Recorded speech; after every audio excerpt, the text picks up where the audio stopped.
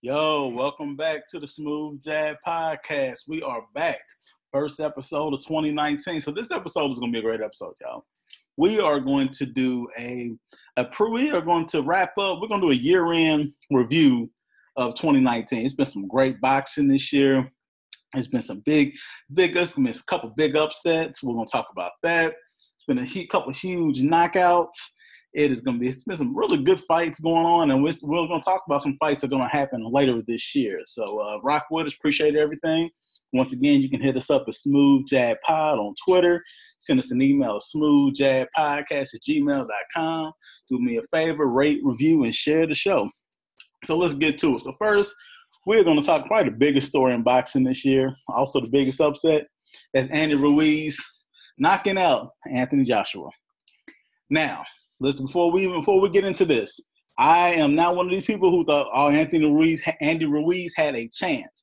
Now, I've seen Andy Ruiz fight. I saw him fight his last fight against the big 6'7" European guy, and I saw him fight against Joseph Parker. But I honestly didn't think he would be able to have a chance to Anthony Joshua. I thought it maybe go 7-8 rounds and Joshua will go ahead and knock him out. And I kind of had that feeling early in the fight when Ruiz was knocked down, when Joshua hit him with a huge, I believe it was a left hook, if I'm not mistaken. He knocked Ruiz down, and I said, okay, this is a wrap. But Ruiz surprised me, got up and knocked Joshua down. Hit him on the shot. I think it was either above the ear or on the ear, the temple shot. Anyway, discombobulated him. His equilibrium was off the rest of the fight. And from then on, Andy Ruiz, he made Anthony Joshua fight on the back foot. Now, on the back foot is when, you're the taller guy. And most taller guys, they like to fight coming forward, fighting behind the jab. But in this fight, Andy Ruiz, who was a shorter guy, I think Andy Ruiz is like 6'2", kind of portly looking, but was in fantastic shape. I think he was in better cardio shape than Anthony Joshua. He just landed a lot of shots. And every time Anthony Joshua will swing, Andy Ruiz, for a big guy, he does have really fast hands. He was swinging with them, and he was connecting. And I think it was throwing Anthony Joshua off. And Anthony Joshua has been hurt before in fights. He got knocked down versus in the Klitschko fight. And eventually, I think he got knocked down 4 times. It didn't seem like he really wanted anything. And there was rumors after the fight that, he had a panic attack or he was knocked out in sparring or whatever. I'm not going to really discuss that because I don't know. But I am going to talk about the things I do know watching the fight. And this fight was actually on the DAZN. During the fight, Anthony Joshua is 6'6", 6'7". He's a big guy. He has everything that you want in the modern heavyweight. He's big, he's tall, he can punch. He has a big physique, but he does not fight behind his jab. Now, if you look at the great big heavyweights over the last, 25 years, you look at Lennox Lewis and the Klitschko brothers. And, the common theme was between Vladimir and Lennox, they both had Emanuel Steward. Now, Emanuel Steward has passed away, but they were big guys that fought behind that jab. And if you were going to try to fight those guys, you were going to have to go through fire and brimstone of getting hit with a left jab all night, or throw a straight right hand. And in Lennox's case, Lennox would also throw a sneaky left hook, which he knocked out Hasim Rahman with. So that's one of the reasons why Anthony Joshua, I don't understand. He's a 6'6" guy who fights like a little guy. And in boxing, you have to use your best attributes. And if you have that type of, wingspan and length, you should be fighting behind that jab. And not just like a touch jab, like a power jab. He should be snapping guys' heads back with that jab. And I don't understand. I don't know if it's a coaching issue or what. Now, I've heard a few, insiders say that maybe he should leave his trainer, Robert McCracken, I believe that's his name. Or he should, and go with someone else, maybe another trainer. But my thing is this. If he's not dedicated to fighting as a big man, fighting behind the jab, this is a mentality thing. And he played with fire and got burned. He's going to have the same issues. Now, one thing about Anthony Joshua, I want to see, is he Lennox Lewis? Now, I say that because Lennox Lewis, not because they both, spend time in Britain. I say that because Lennox Lewis was knocked out twice. And he came back and he knocked out both the guys who knocked him out. He knocked them out in the rematch. Oliver McCall got hit with a huge right hand. he was knocked out. Seen Rockman, same thing. But Lennox came back. He seemed pissed off. He knocked both those guys out. Then I was in a call fight. My man had like a breakdown in the fight, but Lennox was throwing bombs on him. So it was going to end eventually because, no trainer's going to let us guy take that type of punishment. But even the Hasim Rahman fight, Lennox seemed like he hit him with one of my favorite combinations of all time. He hit him with the right hand and the left hook. And that left hook, it made him like he gave Hasim Rahman like the Joker face. Like all you seen his lip curl up and he was on the ground and you seen like the blood come from the side of his mouth. So that was a hell of a knockout. So it'll be interesting if Anthony Joshua takes that same role as Lennox Lewis in the rematch against Andy Ruiz. Andy Ruiz has all the confidence in the world because, hey, he took his best shot and got up from the canvas, and it wasn't like a contested victory. He won the fight. So Andy Ruiz is going to come in with a lot of confidence. It was also Anthony Joshua's first fight in the States, so social media was on his ass. And I ain't going to lie, I was making a lot of jokes about it too because, some of our British fans, they can be a little annoying. So this is, tripped out to see your first time fighting in the States on a huge stage and, you get knocked out by not even the first guy you're supposed to fight. The first guy you're supposed to fight has been Jarrell Miller. But Jarrell Miller got popped for the PEDs, so Andy Ruiz was the second guy. And he ended up getting the victory. So it'll be interesting to see going forward how Anthony Joshua's career and Andy Ruiz. Because if Andy Ruiz wins the fight, oh, man, he's opened Pandora's box to get all the money. Now, if Anthony Joshua wins, then do they want to fight a third time or they just want to go their separate ways? So it'll be interesting. I can't wait for that fight. I'm hoping they fight in the States. And I love, watching fights in, London and in Britain, and they're fighting like 80,000 people. There's something about fighting in the States, fighting at night, the biggest stage. So hopefully if I was Anthony Joshua, I would want to fight him in the States. That way I can eradicate that loss, get him out of there, and then, tell them I'm the real world champ. So it'll be interesting to see how that fight unfolds. To me, that was the biggest upset. That's the smooth jab, biggest upset of 2019 so far. And I really don't think it's going to be a bigger upset than that, but you never know. All right, so let's get to fight of the year. And this was Jarrett Hurd, who was the champion. I believe he had the IBF, the WBA, and I think the IBO belt versus Julian J. Rock Williams. Now, Hurd had been on a roll. He knocked out Tony Harrison, who ended up beating Charlo. He knocked out Austin Trout, and he beat Arizona Lara in a hell of a fight to become the champ.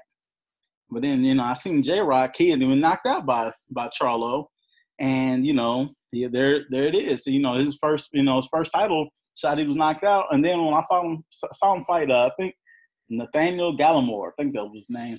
He won a majority decision, but I wasn't impressed. I don't know if J-Rock was dealing with an injury or what, but I just wasn't impressed. I was like, oh, this guy, he fights Hurd, he's going to get killed. And I was wrong. Super wrong. I saw J-Rock. He looked stronger, slicker, and faster. And he beat Hurd at his own game. Because usually Hurd's the type of guy that, he gets hit early. Then, like at 5-6 rounds coming, he's coming like a freight train at the end. He's overwhelming you because he's hitting with those body shots, and he's a big guy. Hurd is one of the biggest 154 pounds I've ever seen. I don't honestly know how he makes 154. He's just a big guy. So for him to make 154 is a miracle. But there's a but. That's why they fight. And J-Rock fought his ass off. Knocked Hurd down in the second round. Beat him up inside, and it just seemed like he just had more on the gas pedal. And before the fight, J-Rock's trainer, Stephen Breadman Edwards, I like Breadman. I read his articles. I think he's on Boxing Scene. I follow him on Twitter. I think he's a really good follow. He's very insightful. And he said, J-Rock was going to win the fight. And I was like, this is trainer speak. All trainers are going to say that before the fight. But I was wrong. So I am super, super excited about this. Was a hell of a fight. And even after taking an ass whooping, Hurd kept coming. He fought like a true champ, and he didn't make any excuses. And he was fighting at home. He just said, "Hey, he lost. The better man won." And I'm much proud. There was two warriors, and they left it all in the ring that fight. And I was just happy to be able to see a great fight like that. So 154, this has some monsters. So you got J-Rock, who's a champ. You got Tony Harrison, who's a champ. You got Jaime Munguia. He's on Golden Boy. I think he's a WBO champ. You had Hurd and Charlo. So you had 5 guys and 4 belts. And I kind of exclude Munguia because, you know, Munguia is on the Golden Boy who fight on the zone. All the rest of these guys are PBC fighters. So there's some really, really exciting fights that can happen. Like I said before, Herb beat Tony Harrison, and Tony Harrison beat Charlo. You know, then, you know, sit back and one of the Charlos beat J-Rock. So it's all these different guys that've been in the mix of 154. So I'm really excited about that. And another division that I'm super, super excited for is the 140. This has the potential to have create a superstar. So the top 4 fighters in the division all have one belt, and they're all fighting one another. And the biggest fight is the Regis Prograis versus Josh Taylor. That's going to be for World Boxing Super Series. Those are, to me, probably, you know, and probably amongst others, the top 2 guys in the division. Regis Prograis is just getting better and better. When I first seen him, he's taking a lot of shots, but he's powerful, he's quick. And, you know, he has a kind of herky-jerky style, but he's a fan-friendly style. And I just can't wait to see him and Josh Taylor fight. I think that's going to be a hell of a fight. That if they make this right for this World Boxing Super Series, that could be like a potential super fight and have a superstar come out that division. But I just hope they don't have them fight at some random time in some random country.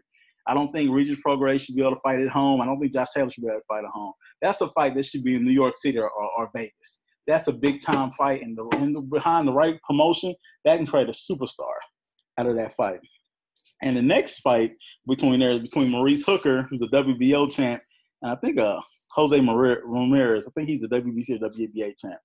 You know, they're going to fight July 27th. That's going to be a hell of a fight. You got Ramirez, is the body puncher. Maurice Hooker has that big right hand. He's a huge 140-pounder. So, you know, you have all these guys. So eventually you can – out of these fights, all of these guys have the potential to be able to have a unified champ. It's like when Terrence Bud Crawford was a unified champ at 140. So that's super, super exciting. So let's kind of transition. Let's talk about my favorite prospects of 2019. And first, I'm going to have to go Teofimo Lopez. Teofimo Lopez, he fights a lightweight, I believe, right now, but I think he's a guy that could go up to 140. And he's been calling out Lomachenko. Now, he's not ready for Lomachenko yet, but he's on Top Rank. And we could talk about Top Rank to the cows come home of their ability to be able to get a prospect from, you know, becoming to amateur to prospect to contender to champ to superstar. And you say, you know, like, who have they had? They've had Oscar De La Hoya. They've had Floyd Mayweather. They've had Sugar Ray Leonard. Those are 3 of the best boxing superstars of all time. And they've had them on Top Rank. And those guys have been, you know, he had a couple gold medal winners and Sugar Ray Leonard and Oscar De La Hoya. He had Floyd Mayweather won the bronze. And they took Olympians to become superstars. So Teofimo Lopez is on the right track to become a superstar because Top Rank, they're gonna know when to push him and when to hold off and when to really get him to, you know, become a contender. Actually, he's a contender now, moved up from prospect to become a champion. So that's gonna be really, really interesting. He's exciting. He hits hard. He knocks guys out. So I'm really excited to see where his career is, what we'll be talking about next year if he proceeded to become champion. So Richard Comey, he just fought on the Top Rank show against Beltrán a couple weeks ago, actually. So that might be a fight in his future. So Comey's a big guy at 135, and he hits very hard. So it'll be interesting to see how Top Rank, how they try to move him, as far as contender to champ. My next prospect, another guy signed as Top Rank, and that's Shakur Stevenson. Shakur Stevenson's a lefty, hits hard, but he's super slick. When I first watched Shakur, he was still kind of fighting amateur style, but as he's matured, getting his man strength, he's sitting down on his punches now, and he's whipping out that right hook, and he's getting guys out of there. So I know he was supposed to. This is his 3rd different opponent. He is fighting in Newark. Shout out to Jers this weekend. So he's going to be back in Jers fighting to get in this fight. So he says he wants all the smoke. I know he said he was looking at Gary Russell. I don't think he's ready for Gary Russell yet. I think he just, he has to pump the brakes a little bit. I know he signed a management contract with Andre Ward and Jay Prince, and he's also being promoted by Top Rank. So between that combo, I definitely think that they're going to move young Shakur, right up the ranks to become from contender from prospect to contender to eventual champion. And I like to see him and Michael Conlan fight. Michael Conlan he's a guy who fought in the 2016 Olympics for Ireland, and they were paid around the same weight division. So I would love to see them two eventually have a crossroads fight and, definitely fight. I think that'd be a great thing, especially on the East Coast. Put them in Madison Square Garden. You have You have a lot of Irish people on the East Coast. You have Shakur from Newark. So I think that'd be a hell of a fight and a hell of an event. So next, my third big prospect is Devin Haney. I like Devin Haney. I used to start watching Devin Haney on Showbox. And Showbox, I watched him. I was like, oh, man, this kid is good. I know he went pro, I think, at like 17. He was fighting in Mexico. He didn't want to fight in the amateurs in the Olympics, because now in the Olympics, you don't wear headgear. There's no use to get punched in the head for free. We can get punched in the head for money. So now, Devin has moved on to the zone with Eddie Hearn. So I know he has a title eliminator coming up in September, I believe. So these are just three of the guys I really, really see big things for in the sport of boxing. So next, we're going to transition to our knockout of the year. And I know there's been some big shots. I know Devin Haney had a huge knockout, but my personal favorite was Deontay Wilder against Dominique Breazeale. Now, these guys, they had been having some issues before a while. I think there was an incident in a hotel room, not a hotel room, in a hotel, and they just didn't really generally like each other. And the first round came out, and Deontay hit him with a big shot. But Breazeale came back and stunned Deontay, hit a nice little shot, and then Breazeale walked into a huge right hand. And as soon as the punch landed, he was out. And, just to see Deontay knock a big man like that, because Deontay's a big man. He's 6'7", but he's no more than 220. Breazeale's a big guy. He's coming in like 250, 260. And he felt like a sack of potatoes. So, to me, that was the knockout of the year. They were able to, get all that bad blood out and be done with it. So, it's always a blessing when guys can no issues after the fight. They can shake on them like men and go about their day. So, to me, that was my smooth jab favorite knockout of the year. So let's transition to realistic fights I want to see in 2019. So the biggest thing is I want to see Canelo and Triple G in September. Now, I'm not going to lie. The first Triple G Canelo fight, I thought Canelo lost the fight. I think Triple G won 7-5. And so I don't even think why it was – I know it was a lot of – the scoring was messed up. They scored it a draw, but I think Triple G won the fight. Now, the second fight, it was close, but I think Canelo won. I think Canelo backed him up, hit him with some shots. And, and the narrative was already set because Triple G said, hey, let's fight Mexican style. But the Mexican style was changed up because Canelo made him fight on the back foot. And I'm sure that was in the judge's back of their mind. And I honestly think the third fight, I think that Canelo, he's tasted that power. I don't think he could stop Triple G because Triple G has a chin. But I definitely think he could dominate 8-4 or something like that. Triple G. Canelo's younger. He's faster. His defense is really good. And Triple G's not, he's got a new trainer. But I'm not sure that he can just be, age defeats all of us. And I don't not think he could be Canelo unless he lands something huge and is able to knock Canelo out. So that's like some other big fights I want to see. Another fight I would love to see, and this is a fight between Gary Russell Jr. and Leo Santa Cruz. Now, they've been talking for I don't know how long. Neither one of them have a fight available. Here it is. They could unify the belts. And I would love to see it. You have, the fast guy, Gary Russell. You have the bigger guy, Leo Santa Cruz. I think that would be a hell of a fight. And I think that will really, test how good Gary Russell Jr. is. I know he fought Lomachenko and he just beat up. Lomachenko was on a whole nother level. But I really would want to see that fight. So neither one of them have anything in store. I think the winner would definitely be the best guy at 126. And that's something I'm really excited to see. So my last fight, because I'm not talking about fights like, of course, we all want to see Errol Spence and Terrence Crawford, but they're on two different sides of the street, and more than likely we're not going to see that fight. I know we're not going to see it in 2019 because Errol Spence is going to be fighting Sean Porter in September. So, that's not going to happen. But I'm not going to talk about Anthony Joshua, Deontay Wilder, because they both have, Wilder's going to be fighting Luis Ortiz in a rematch, and Anthony Joshua is going to be fighting Andy Ruiz in a rematch. And then Tyson Fury is going to be fighting, I think, Deontay if he wins in 2020. So he's kind of just on the outside looking in. But another fight I would love to see, and it's probably not going to happen because they're on separate sides of the street, but they've been talking cash shit to each other for I don't know how long. And that's Tank Davis and that's Tevin Farmer. This is Baltimore and Philly. Bro, I want to see this fight because they've been talking to each other for so damn long.